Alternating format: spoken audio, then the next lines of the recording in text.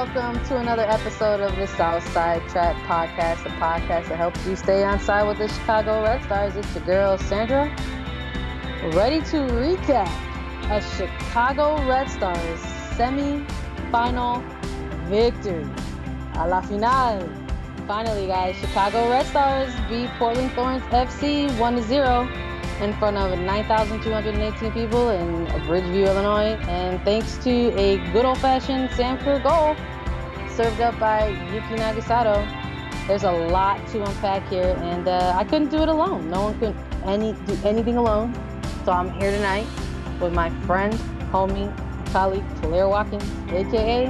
Scam Originator. How you doing tonight, Claire? Oh, I'm good. Like I told you mere minutes ago, I'm just happy to be here. I'm doing great. I really do love everyone in this bar, man. I really I am crying in the club right now. Yeah. It's a vibe indeed. We got to talk about the sights, man. We got to talk about the sounds, the scenes. We got to set it up for y'all. If you weren't there, man, what a time. But if you were there, what a time. Either way, we're going to walk you through it and help you out and both relive it and put it to bed because there's still work to be done. But yeah, as I said, Chicago Red Stars had a semifinal game on Sunday, October 20th. And there was a lot of great build up to this stuff. If you listened to the podcast last week where we previewed this episode, we said a lot of things and we had a lot of feelings about this, the potential outcome of this match. And the vibes, I think, last week were good going into this match.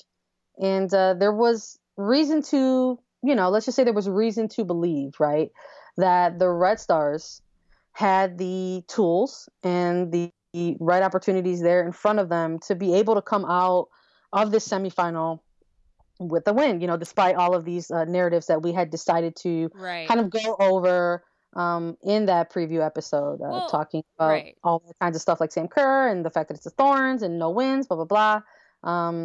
But yeah. Yeah, I was just going to say, like, I was thinking about, this as we were kind of prepping the episode. And, you and I, we're not, not to quote anything, we're not superstitious people, but we are a little stitious. And we were always saying what we told everybody was we're only going to the championship if Chicago's in it. And we meant that.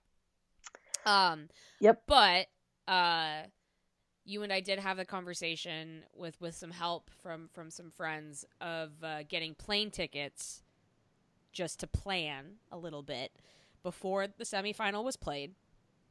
And we were reluctant to do it, but we did do it. And then I think it was after we just finally pulled the trigger and got plane tickets just in case. I think I just said, no, it's going to be fine because they're going to win. And I think that was the first time you and I had said to each other, like, it's going to be fine because they're going to win. Yeah, it felt, it was, we've talked a lot this season, right? We've used the word confidence, right, with this team. And you and I all of a sudden found a little bit of that confidence. Yeah. And I would agree with you. It was a moment that we were like, yeah, we need to just do this because it doesn't matter who they play. Right. They're going to win. They're going to win. And then also famously at the local 134 pre-party the night before, not only were we sure that they were going to win, but we were also like, they're going to score in the first 15 minutes. It was going to happen. Yeah. That's how because that's if they were going to win, that's how we're going to win. Exactly. That's how it manifests. That's how it's going to happen. Yep. Yeah, absolutely. So, from the recording of that last episode, to everything leading up into that semifinal match, all of the great content and stuff that was out there surrounding these two teams, and not to brag, but specifically from you and I think we did a really good job covering this semifinal, and the days leading up to it, and then both on game day. And I think that within all that good content, it sort of helped bring all the good vibes to game day, because then we also talked about all the events and stuff, and as you mentioned, like with the pregame stuff. So it was a lot of good stuff, and it was a really good like cool experience. Like we're it's kind of just setting up the, like I said, the sights and the sounds and the scenes before we kind of jump into the actual juicy bits of the game here. But I think it's important for us to talk about that just because of all that history, and all of the time and years like really leading up to this moment for the Red Stars to get an opportunity to host that home semifinal.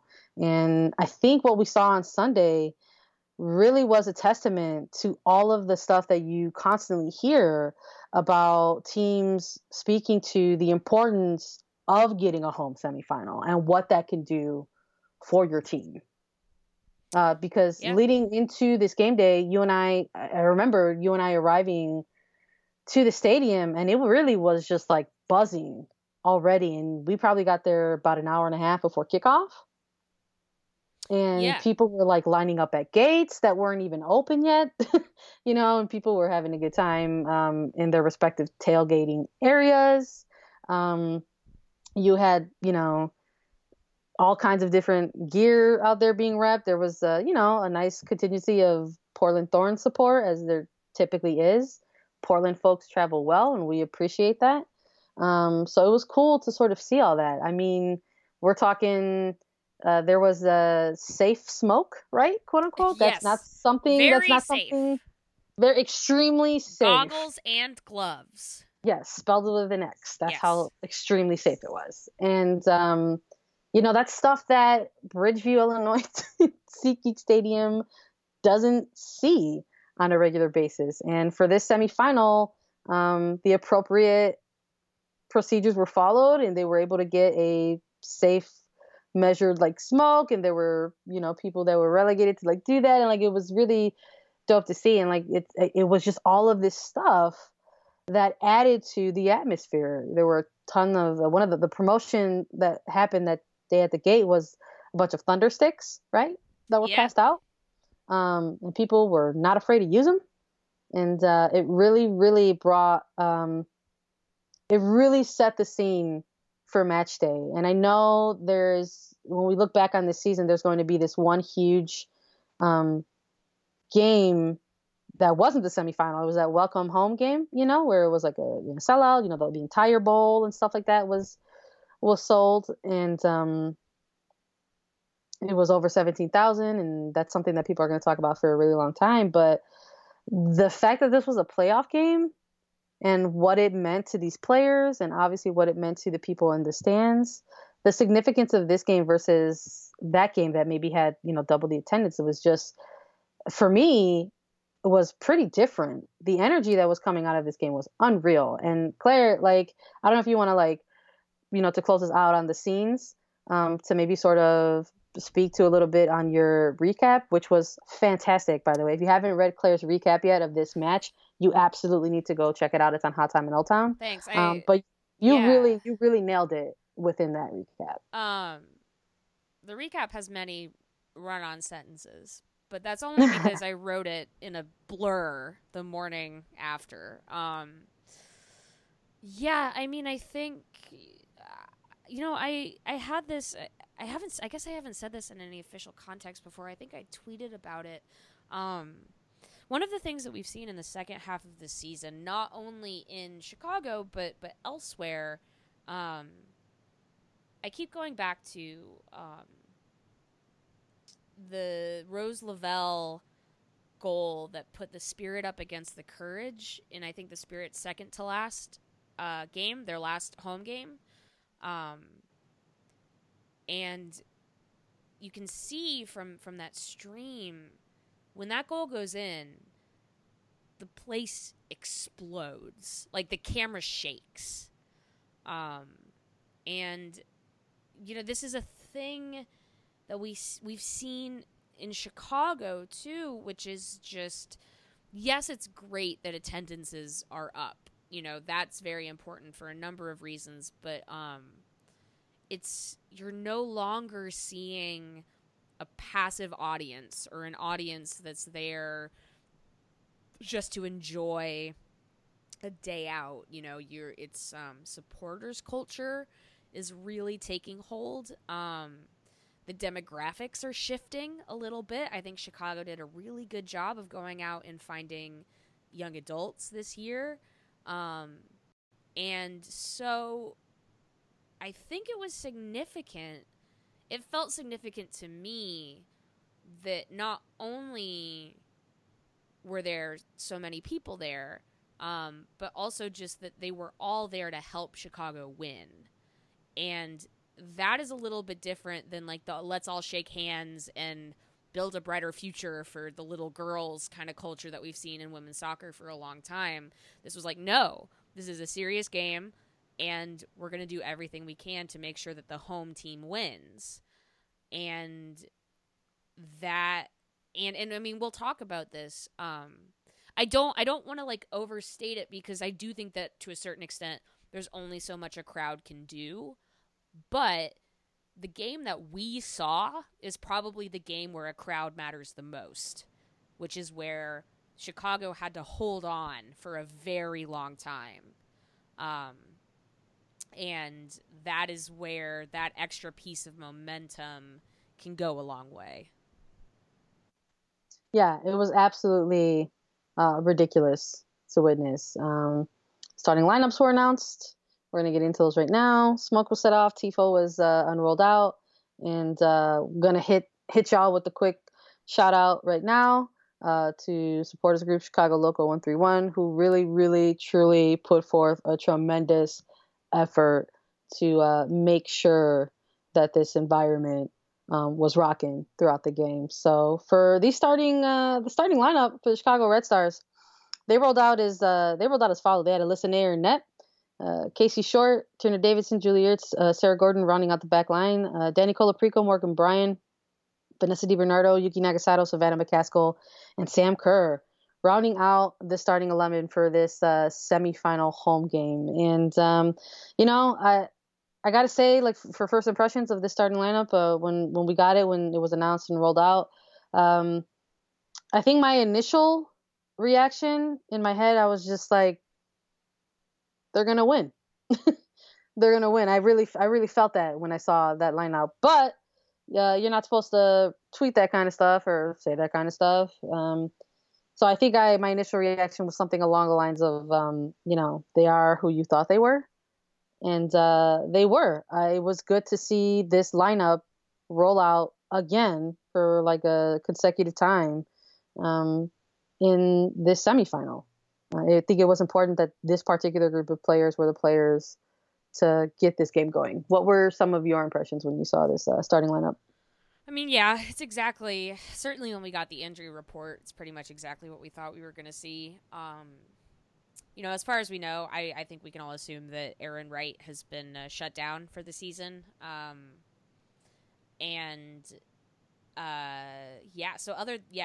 think, again, the only theoretical question was maybe that third striker position, but, from what we saw when they played against Utah, it seemed pretty clear that McCaskill was probably the first choice there.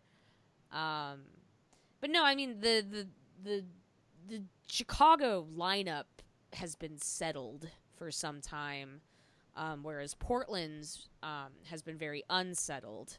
So I think,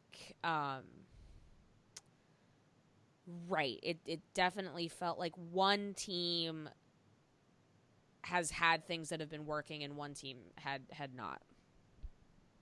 Word. Now, to respect to the opposition on this day, we're going to roll out with this Portland Thorns lineup, because I think, again, as you mentioned, this lineup more than anything kind of had people reacting a bit more versus the lineup that Chicago put out that day, right? And they saw Adi French in net for them. They had Emily Menges, Emily Sonnet, Catherine Reynolds, Megan Klinenberg running out the back line there, Lindsay Horan, Danny Bridges' daughter, Elizabeth Ball.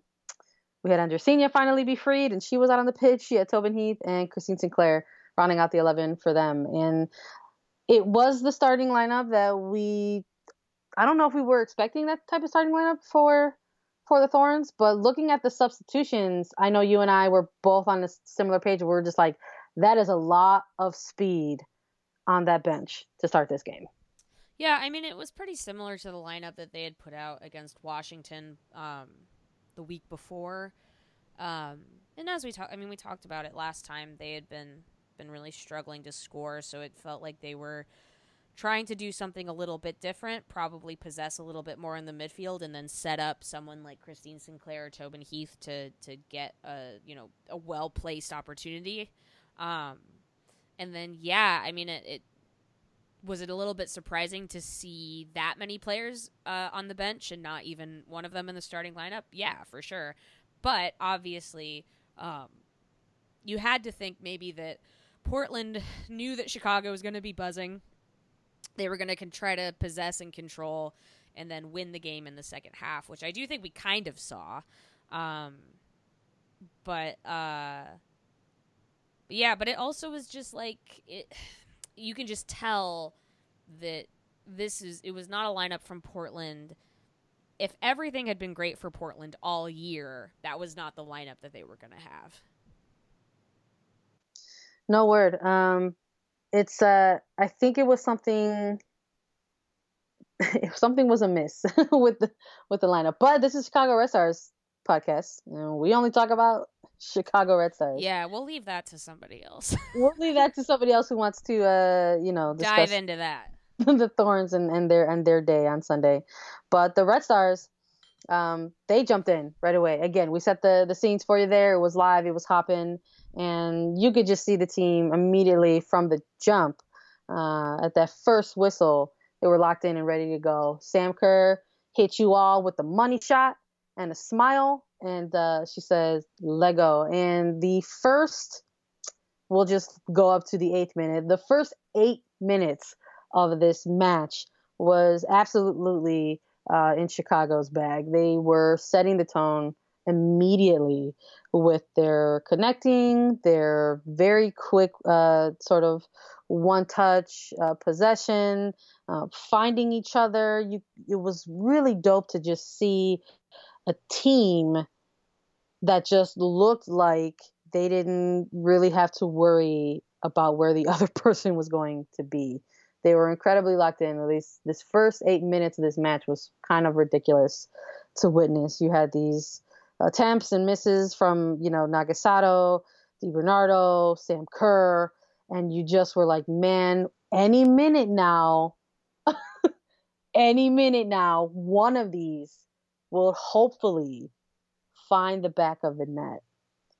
And I don't think people were expecting this opening goal to happen or be facilitated by one Miss Sarah Gordon, but it was.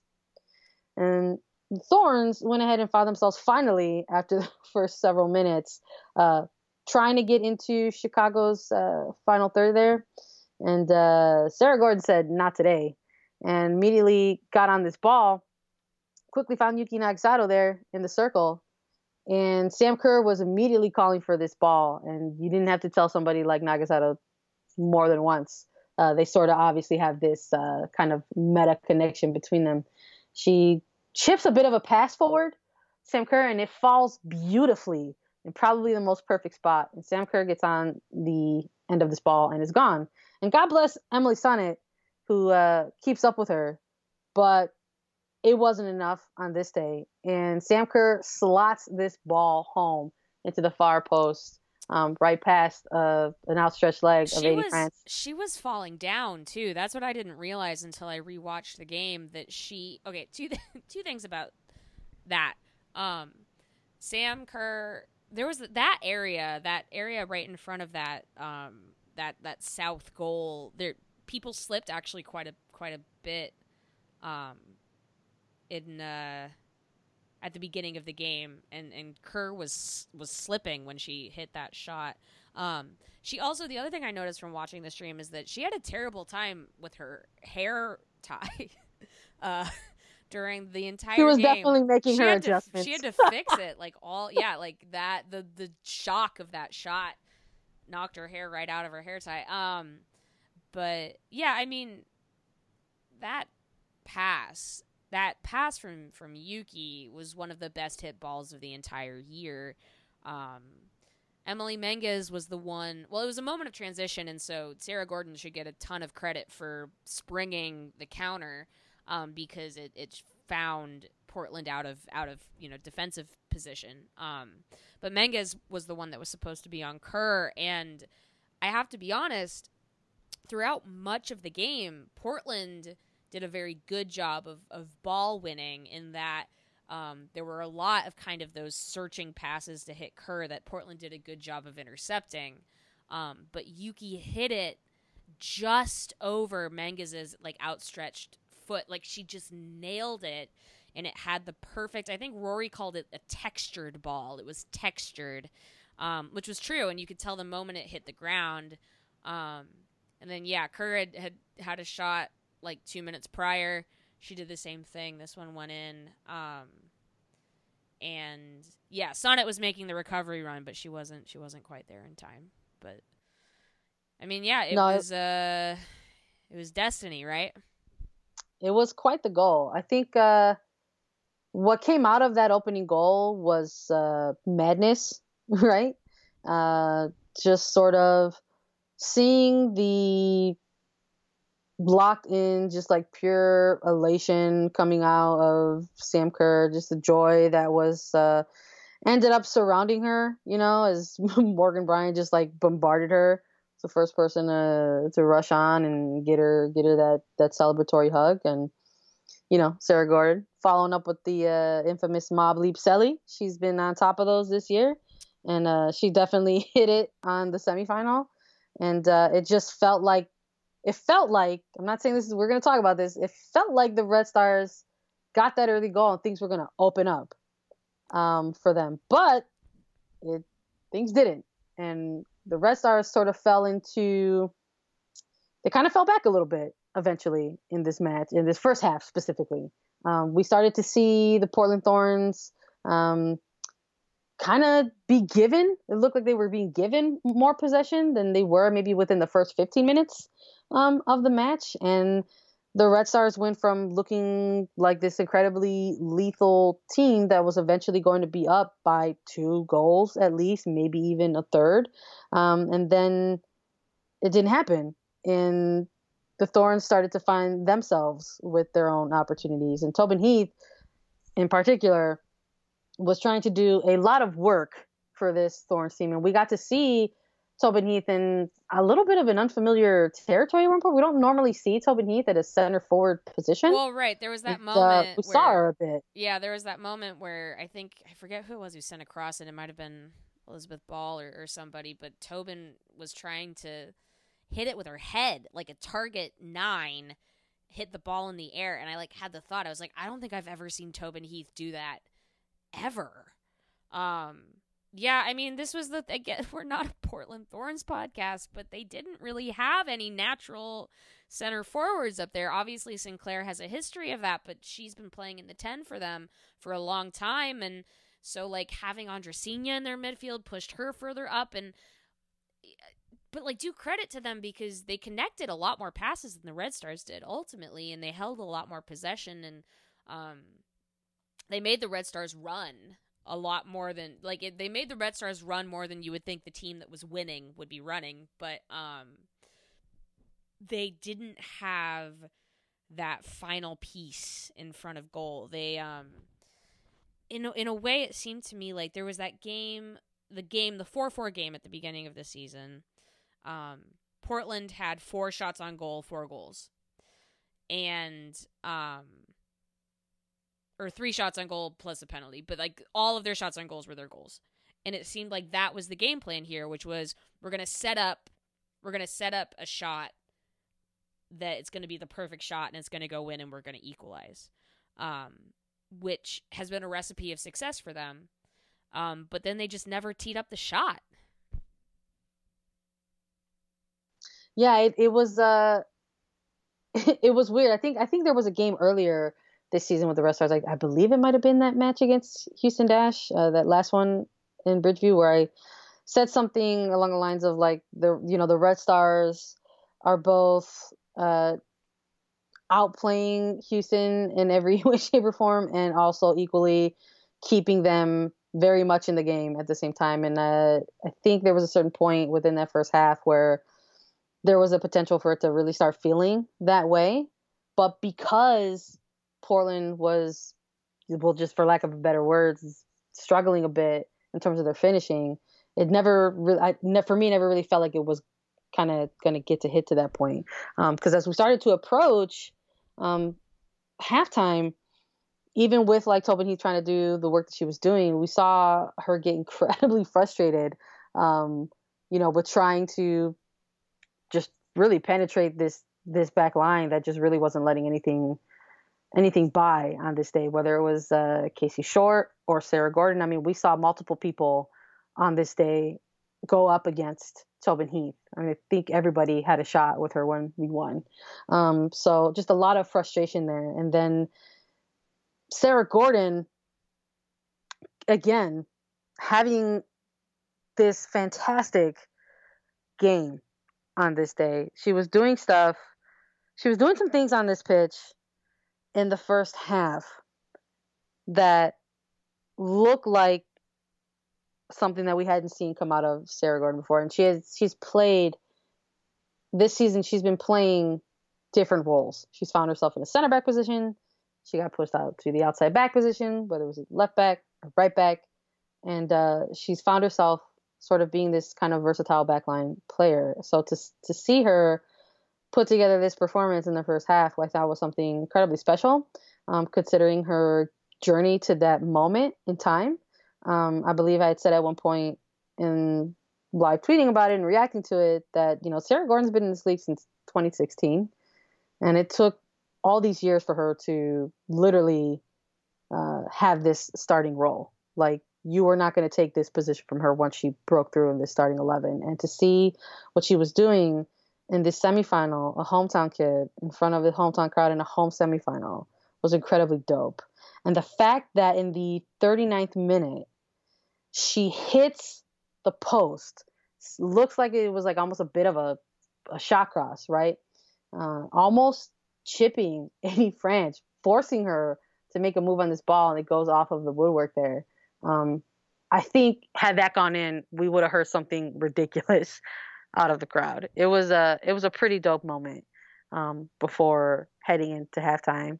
Andra Senior had a block shot, but that was really all she wrote for this first half. And I think heading into halftime, I wasn't really expecting to see any major adjustments to start the half for the Red Stars. What did you think was maybe going to come? Did you think the Red Stars were going to have any adjustments coming in? Did you think they were going to keep going forth with what they were doing? Was it pretty predictable that it was going to be Portland who was going to be making that first sub? I mean, yeah, I think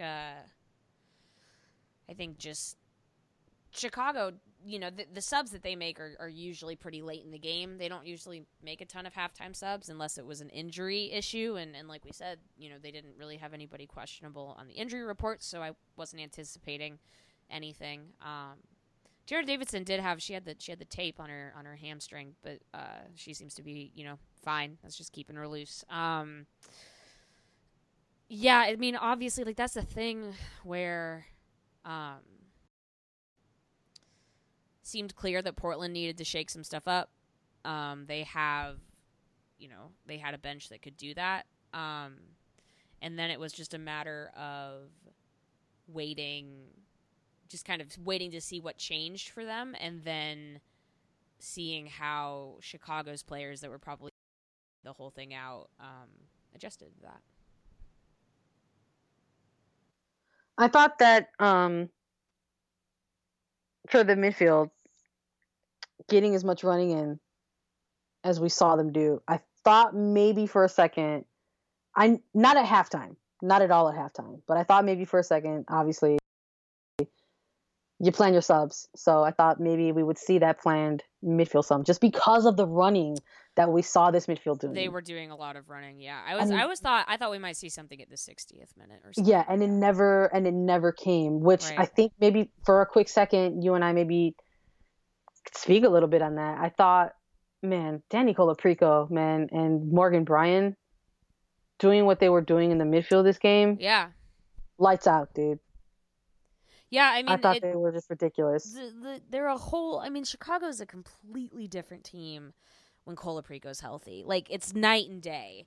And it's never in ways that you would like circle her and say this was the flashiest player on the field, but just there's a steadiness to what they do when she is able to move as well as she was on Sunday. And then Morgan Bryan, she really was kind of everywhere. I would think I would have to take a look at her heat map, but I would think out of everybody, she really put some miles in. Um, and yeah, I mean, but this comes down to, Chicago's thing, which is yes, subs are very important, but at this moment, they don't necessarily have that one impact player that they're saving for late in the game. Um, Katie Johnson usually comes in for Savannah McCaskill, but you don't have like what Portland had. Portland brought on Haley Rasso, Caitlin Ford, and Midge Purse, and you're like, that's a crazy amount of attacking talent that they can just pull off of their bench. And Chicago's starting 11 is so good, but they really are kind of the ones that sometimes have to kind of gut it out. Yeah, it was it was kind of dope to see the Red Stars on this day sort of playing the type of soccer that they were playing while also absolutely needing to just sort of lock in and grind out and hang on to a win. It was very, very fascinating to have all these different facets of their games, their different styles that we've always sort of seen them play throughout prior seasons, or in particular, just specifically this season. Um, Especially when Portland did make that halftime sub for Rasso, I really felt like when they brought her on, she started to cause some fits for the back line a little bit. We saw some really kind of good 1v1 battles there between her and Casey Short. Definitely had to keep up with her, so to speak. And even though the Red Stars sort of came out and you had Sam Kerr with like another attempt on goal, it was really within those maybe first 20 minutes, right, of that second half where Portland were pressing to try to really make this a game. Whether it was Topin Heath getting a shot, block shot from Sinclair, Horan again with Rasso, Klingenberg getting into the mix, all leading up until the 58th minute, where Nagasato gets on this ball and doesn't hesitate again and launches this ball forward to find Sam Kerr again in open space. And Sam Kerr had some options on this sequence here, and she had beat her defender maybe about a step and a half, right? And Adi Franch came out to challenge a bit. And so maybe in that moment she felt like she didn't have the best angle for a shot, but her vision was there for her to find Savannah McCaskill. And she ends up sending this ball across through the box, and it gets to Sam McCaskill, who it almost goes by her like a little bit, but she was able to get the turn on it and get a foot on it. But unfortunately, the shot went wide, and it was a really good opportunity for the Red Stars to possibly go up to, and a really good point in this semifinal. But again, kept the match with that straight up. It was a straight up miss. Like, so with that, it was just like it kept the match level. And so you still had this vibe of where like anything could happen, because at the end of the day, a struggling tempo team or not, the Portland Thorns were still the Portland Thorns. And you just kind of felt like maybe at any moment they could have pulled that one goal just because of the opportunities that Chicago was, found themselves sort of leaving on the table. Yeah, I mean, it definitely felt like if Chicago could have gotten one more, it really would have wrapped things up. Just psychologically. But I think it's safe to say that they really started to maybe get into that mind frame with that Katie Naughton sub. Chicago's right. subs in the match didn't happen until after the 75th minute. So the 76th minute, all of a sudden, while the Red Stars did have their bench warming up, those subs didn't happen until the 76th minute, and it was only one sub that was made, and that was for one Kathleen Elizabeth Naughton on this day. And a very funny thing happened for Katie Naughton, someone who has been playing center back for the Chicago Red Stars since she's been drafted in 2016. And on this day, for the home semifinal in front of the home crowd, this hometown kid got a bit of a different position and a different look in a match like this. And Claire, I know on your rewatch, you found an excellent moment here with Katie Naughton, and she was subbed into the game. Well, they zoom in on her running onto the field, and she's desperately trying to tell her teammates what's happening. And what I believe she says is, Vanessa, you're the 7, I'm the 10. I'm the 10. I'm the 10. And then she puts her hands up to show the number 10. She says, I'm the 10. No, you're the 6, I'm the 10.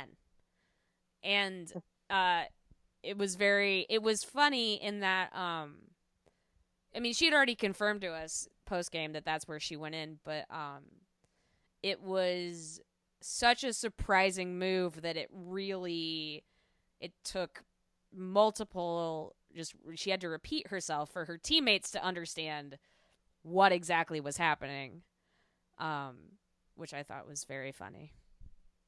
Yeah, no, it was a really dope moment, I think, because you're seeing somebody like Katie Naughton getting ready to get something into this match, and you're thinking, well, for me, obviously, I was thinking a few things. One of them was not she's going into the 10. If anything, my initial thought in seeing Katie Naughton's number go up, I was like, oh, wow, like they're really going into this fairly early. I thought the 76th minute was still fairly early to be like, okay, one goal is enough type of thing to let's just close that out. And then when she came on as the 10, it was like, what's happening here? This is not what we thought it was going to be. It definitely just sort of kind of wrecked any type of perceptions that we thought the Red Stars were going to look like. Eventually, yes, we saw Katie Naughton get in a role that sort of helped close this thing out as far as like dropping back lower and being able to play on defense and provide even an even bigger wall against the Thorns there. But initially, it was kind of like, hold the phone here. And I think in the end, even though it was just one sub that the Red Stars used, I think it ended up being a really crucial sub for them, because it was for Savannah McCaskill, who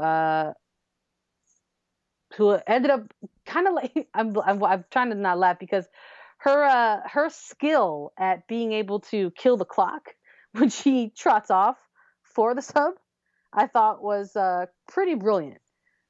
Even with the referee guiding her off, it was some world-class clock killing, jotting off of the pitch type of moment. It was really, really good stuff. But something else was happening also when Katie Naughton was getting subbed into this game.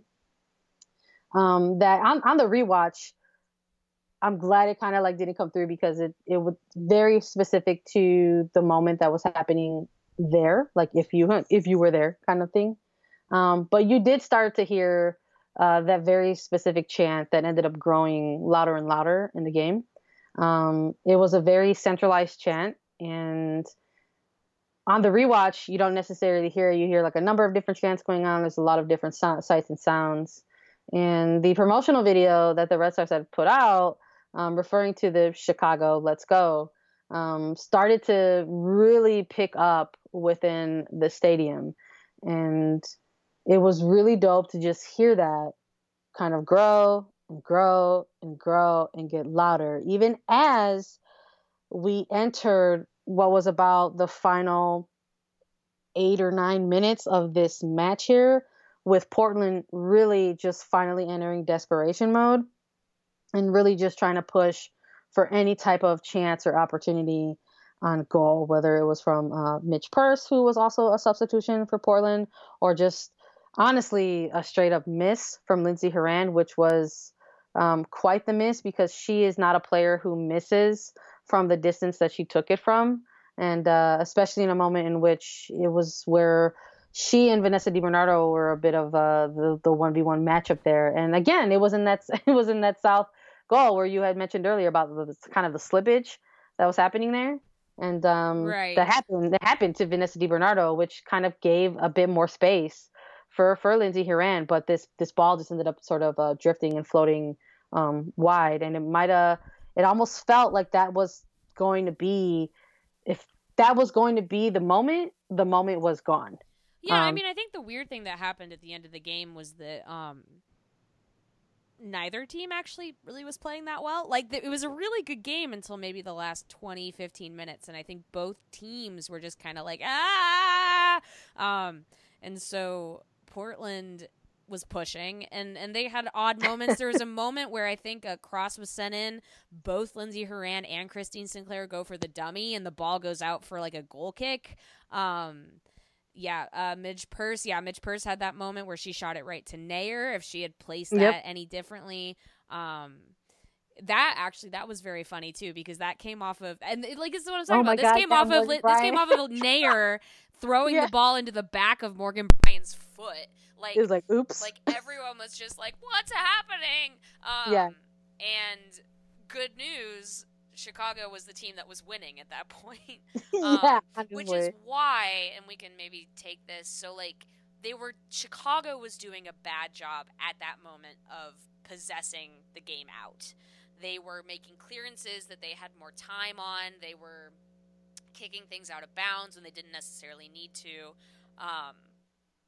And then the game plan definitely shifted at like the 80th minute, where they were like, okay, time for Morgan Bryan and Yuki Nagasato to finish this. And so those two together, really closed it out. They calmed it down, right? Because Chicago was not there, they were not doing a great job of that. And so those two, and it was incredible because you're watching the end of the game and you're thinking to yourself, it doesn't look like Portland is trying to get this. Like, they're not trying to, get numbers forward. But that wasn't the case. It was just that Nagasato and Bryan were doing such a good job of containing the ball that Portland couldn't even get a foot on it.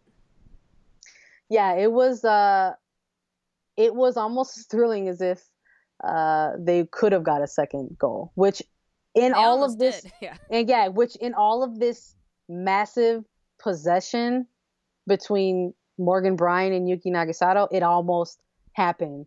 While Yuki Nagasato was forcing everybody to come to her and chase her, she ended up getting around, I believe it was Reynolds, and getting space, and nearly got an additional assist as this ball she sent through just floated through and just really threaded the needle straight to Sam Kerr, who lined it up, but Adi Franch found herself in just the right position to be able to get like probably a finger or two on it and redirect this ball out. Kudos to Franch, because that was about the same shot that she got scored on at the beginning of the game. So she adjusted and got her little, she said her piece there at the end.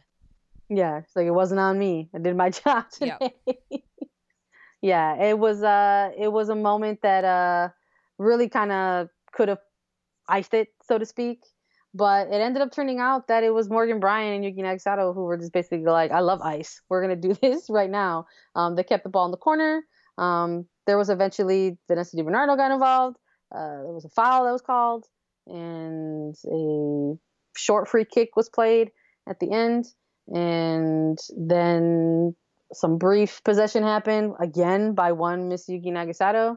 And while the ball went in for a dangerous throw in there, and in the final third for Portland, as they threw it in, the final whistle blew. And the Chicago Red Stars got to celebrate their long-awaited semifinal victory on this day. And it was just a massive, massive moment. And it was quite a thrill to witness and see that happening for this team in particular, a team that I think you and I have felt, in covering them this year, have been a pretty special team to cover. We've talked a lot about that in their ups and downs throughout the season, and really wanting to find those moments for this particular roster, this particular group of players, for them to leave their mark on. And this was a hell of a moment for Red Stars history, especially. And I'm glad it was this team that made it happen. Yeah, I mean, it it was the game itself ended up, being so significant in a certain number of ways. Obviously, it was the first Chicago semifinal win. It was the first time they beat Portland since 2013. It meant that they had won 6 games in a row, which is the longest winning streak in Chicago Red Stars history. It was the first time they'd scored in a semifinal since 2016. It just, this was kind of the thing where it was like, you didn't want to get too ahead of yourself because none of those things would be true if they hadn't won. But then once they did, you were just like, oh my God, this is the best Chicago Red Stars team that's ever existed. There will never be another. Like, yeah, it was definitely no, I don't know about that. No, it was definitely like the whole, it's 2 a.m. and you got to tell everyone you love them vibes. Like, Right. that's seriously what it kind of was coming down to, like just sort of seeing everything unfold out there. And it was really great to, to see all of the players be able to just sort of enjoy this moment together. I thought it was a really dope moment to see. You had Sam Kerr, right? This star player, this player who's got so much stuff around her right now. And the one who knew was going to have all eyes on her. Yeah, she got the goal. But it was so dope to sort of see this player, this superstar at the final whistle, run directly to her bench. Yeah. Into the arms of like Emily Boyd and Maria Sanchez, like it was like what, but it's like, I thought it was very sort of symbolic of just Sam Kerr and like who she is as a person. And like, you had Nikki Stanton just making a beeline for Alyssa Nair. Yeah.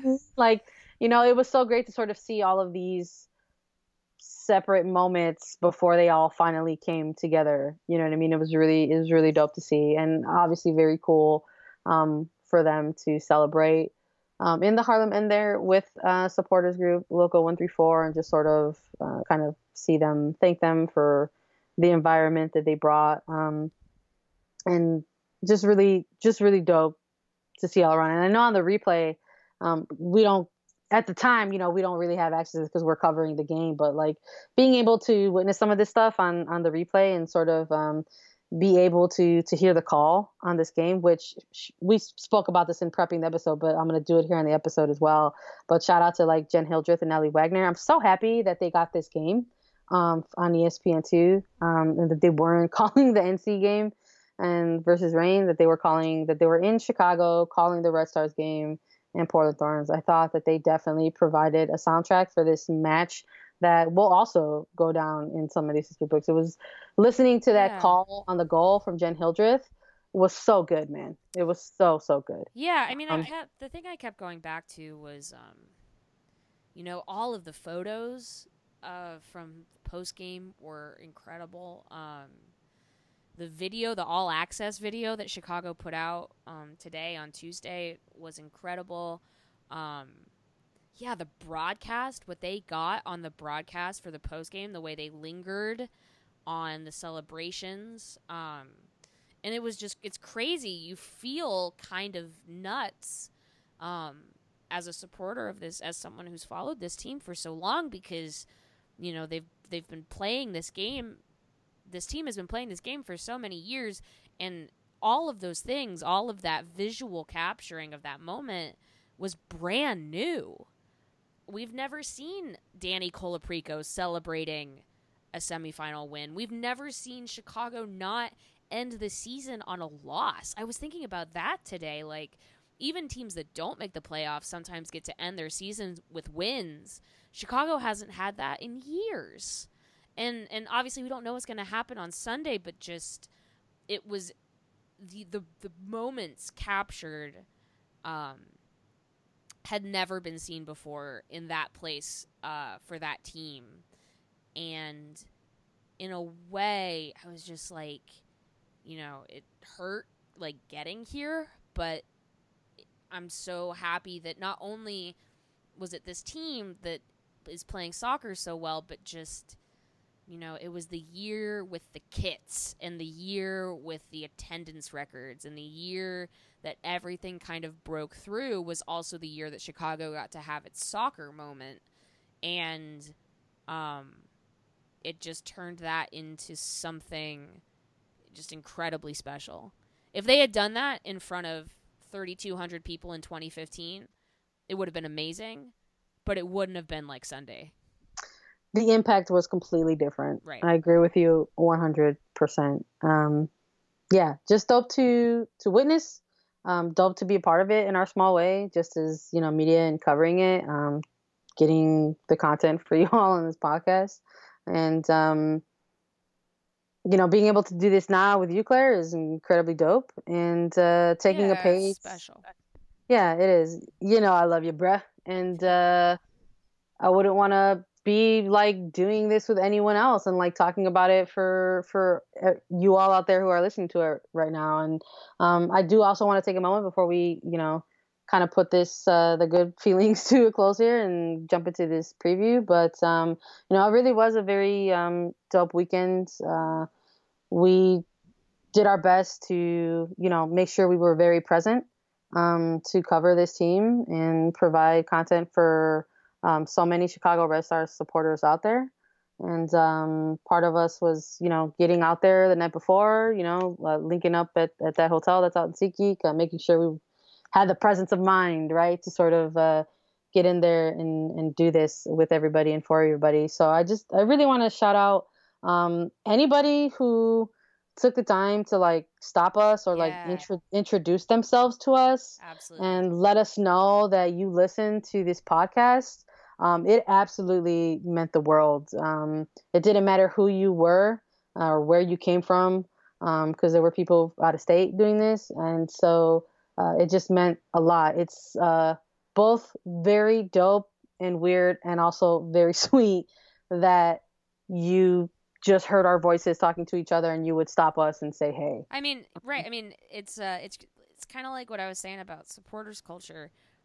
Great to have numbers, but it doesn't matter if they're not good people. And it was clear, it's been clear for weeks that the Chicago soccer, the Red Stars community is full of such generous souls, and that I'm so glad that everybody got that the day that they deserved, because everyone's been amazing.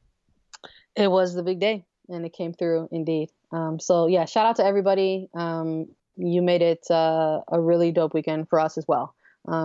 It's not just the players who get up for game day. It's not just the fans and the supporters. You know, it's those of us too, you know, who make this content. We were very excited to be able to be on this side of things. So the players themselves, the coaches themselves, definitely had the same messaging coming out of that mix on, as we sort of mentioned to everyone.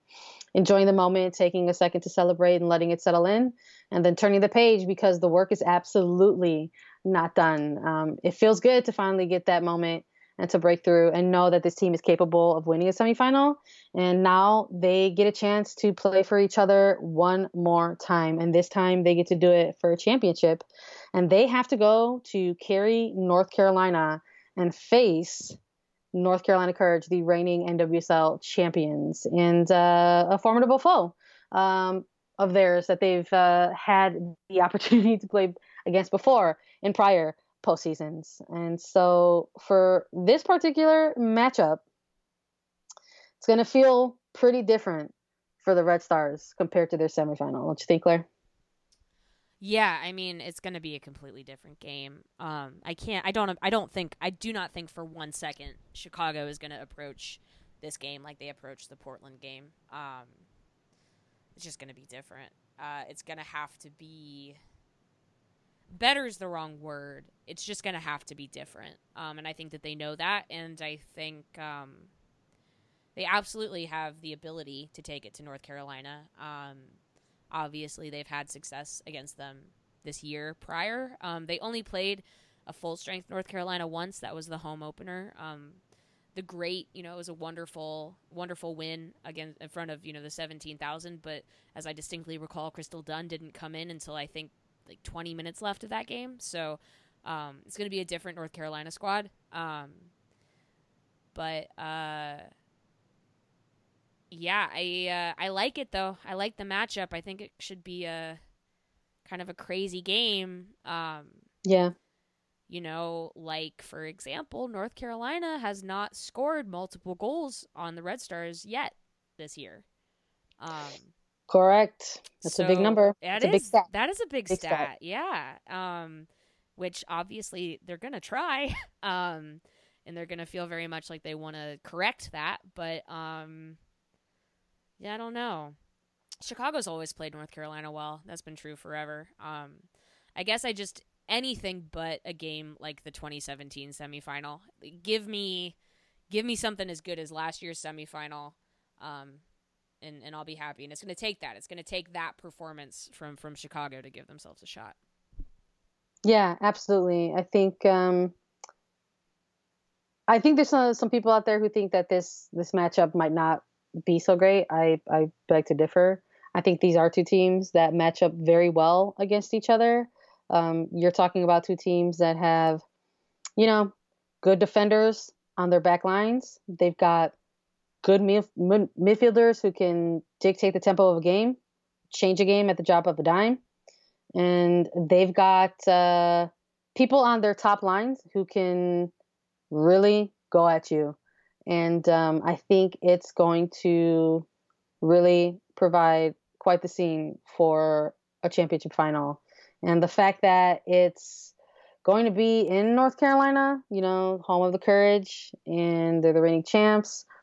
There's all these other things that are going to come into play as far as, being on the road. Yes, you're going to be playing a game on the road, but this isn't the concept of a neutral site anymore, which I think in the past, people were used to seeing when it came to the NWSL championship. And North Carolina Courage are just so darn good that, even though you announced a predetermined finals site, they can go ahead and run the table and find themselves playing for that championship in their hometown. And so it's gonna be a much different vibe for real. I think for the Red Stars, compared to their semifinal where they were looking for the noise to help them move, they're gonna probably have to try to block out some of it this time. And I think it might be a little bit different. So I think Crystal Dunn, for me, for just talking about North Carolina Courage specifically, is going to be a huge player to watch. I think it's very easy to sit here and, we could look at players like Davinia, who you and I both love very much. Yeah, she's been lights out this season. Yeah, or Denise Sullivan. I think it's very easy to talk about those two players. But there's something about postseason form Crystal Dunn, who just refuses to have any type of mediocre performance. Okay. Postseason. However, is there anyone you would rather have playing against her than Julie Ertz? Exactly. So I don't know if people out there have sort of seen some tidbits in terms of a coaches championship conference call that took place earlier in this day on Tuesday, the day that we are recording, not Wednesday, the day that you're likely listening to it. But yeah, Rory Dames might have dropped some tidbits in terms of his mindset of what he's looking for to come out of his team. Right. And he's not trying to show his full hand, but no. Julie Ertz back in the midfield is definitely not off the table, folks. Yeah, I mean, I think it's smart. It's definitely smart, to signal to North Carolina that they have to be prepared for either scenario. And then, I mean, I understand the logic of it. Part of the reason Chicago's had so much success against North Carolina this season was because they had Julie Ertz in their midfield. And if Rory is feeling a little bit more confident in what Katie Naughton is bringing to the table, certainly after she was so helpful this past weekend, they theoretically could go, short Naughton, Davidson, Gordon, with Ertz in the midfield. I don't I was going to be honest. I don't know what I would do. I don't know how you break up this back line, but I also understand the thought process of with that box midfield, who more would you want up there than Julie Ertz, you know? Yeah, absolutely. I think the form in which Danny Colaprico and Morgan Brian are both playing in right now helps. And the idea of Right. the concept of a Colaprico, Brian, Ertz type midfield sounds and could look very promising. But again, we don't know, really don't know what we're gonna see Right. Well, on Sunday. the other thing to that too is if you think about it, do you want Katie Naughton coming off the bench, or do you want Vanessa DiBernardo coming off the bench? Like, you know, like if you're looking, that's what I was saying, like that impact midfielder attacking player that Chicago didn't quite have because of their formation on this past Sunday. Maybe you start Katie Naughton, you've got that in the back, and then you can bring a playmaker off the bench. It's a scary idea. I like what Chicago's been doing. It's been working. But I understand why you might play around with the idea. Yeah, we can't. I don't think it's safe for us to do like a prediction for starting 11 on this podcast. Idea. Yeah. Also, it's just not something we do here. We're not into that. What we do here, in case this is your first time listening, welcome. What we do here is we just give you players to watch and players that we would both like to have an impact in this match. And for this match in particular, oh boy, it is a big match. So Claire, who are you looking to have an impact for the Red Stars on this day? Oh. I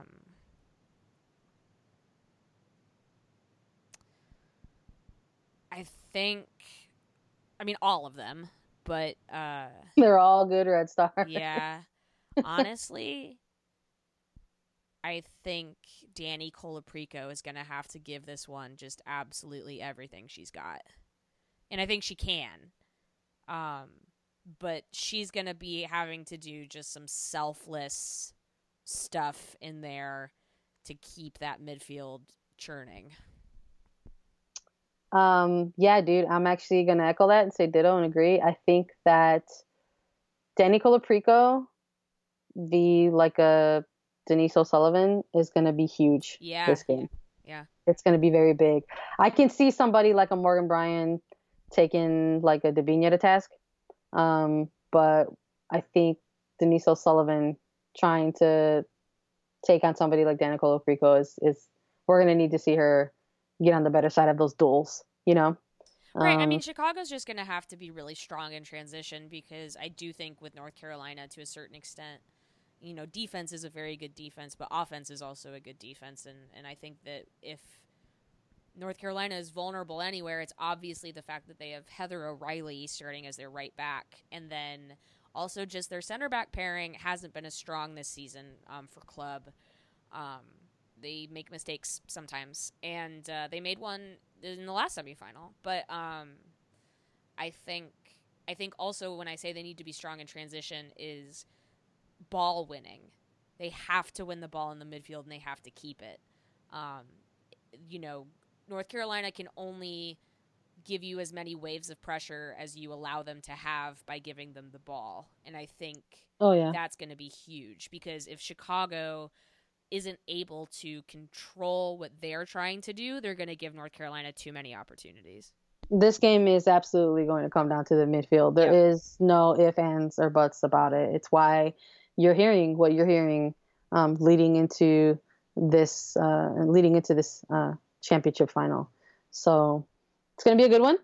I think now's a good time to let everybody know out there that Southside Chat Podcast will be out in North Carolina. We are headed to NC, and we will be participating in all kinds of good stuff happening surrounding this championship final weekend.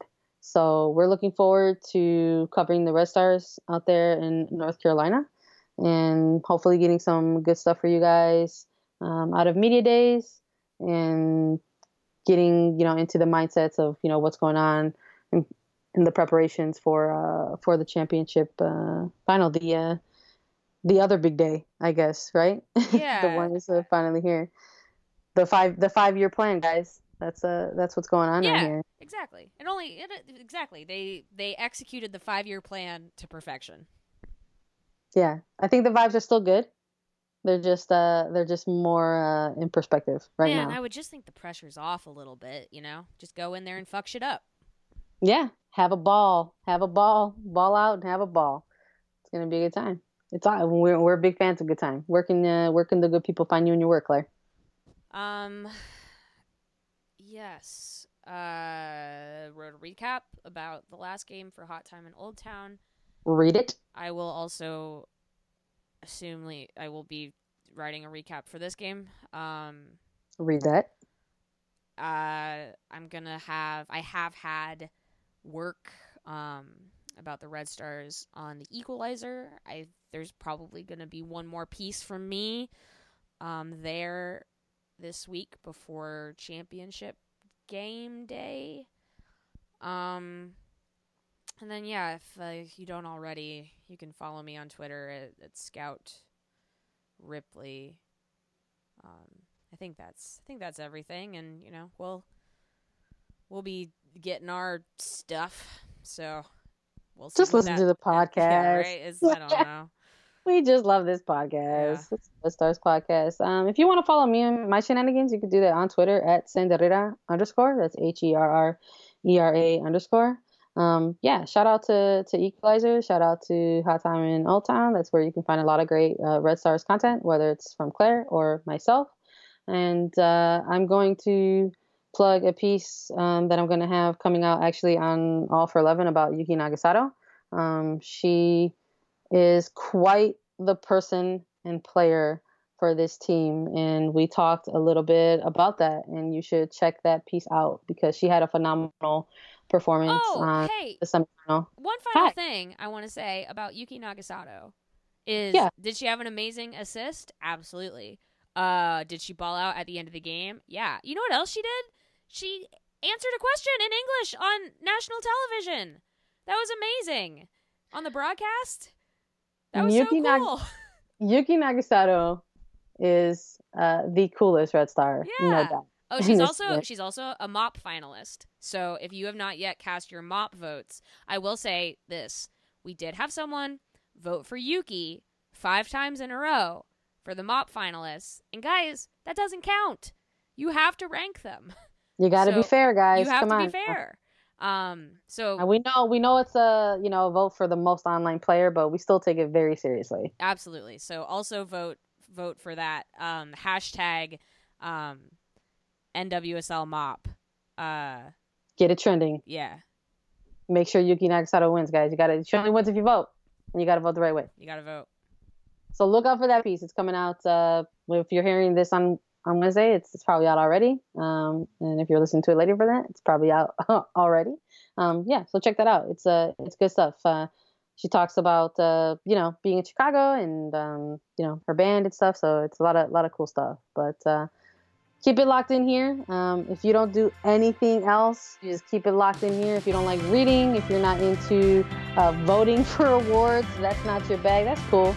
Make sure you just continue your support of the Southside Trap podcast. The podcast that helps you stay on side with the Chicago Red Stars. And you can do that by following us on all social media channels. You can do that on Facebook, Instagram, and Twitter at Southside Trap Pod with one letter P. And you can find us on Podbean, Spotify, and iTunes. So go ahead and find us, like us, subscribe to us, leave us a rating and review. That stuff helps us out tremendously when we're trying to produce Chicago Red Stars content for you guys. And we will see you all, some of you all, maybe in North Carolina to cover the Red Stars championship final debut. And hopefully we'll be back next week to discuss a championship victory.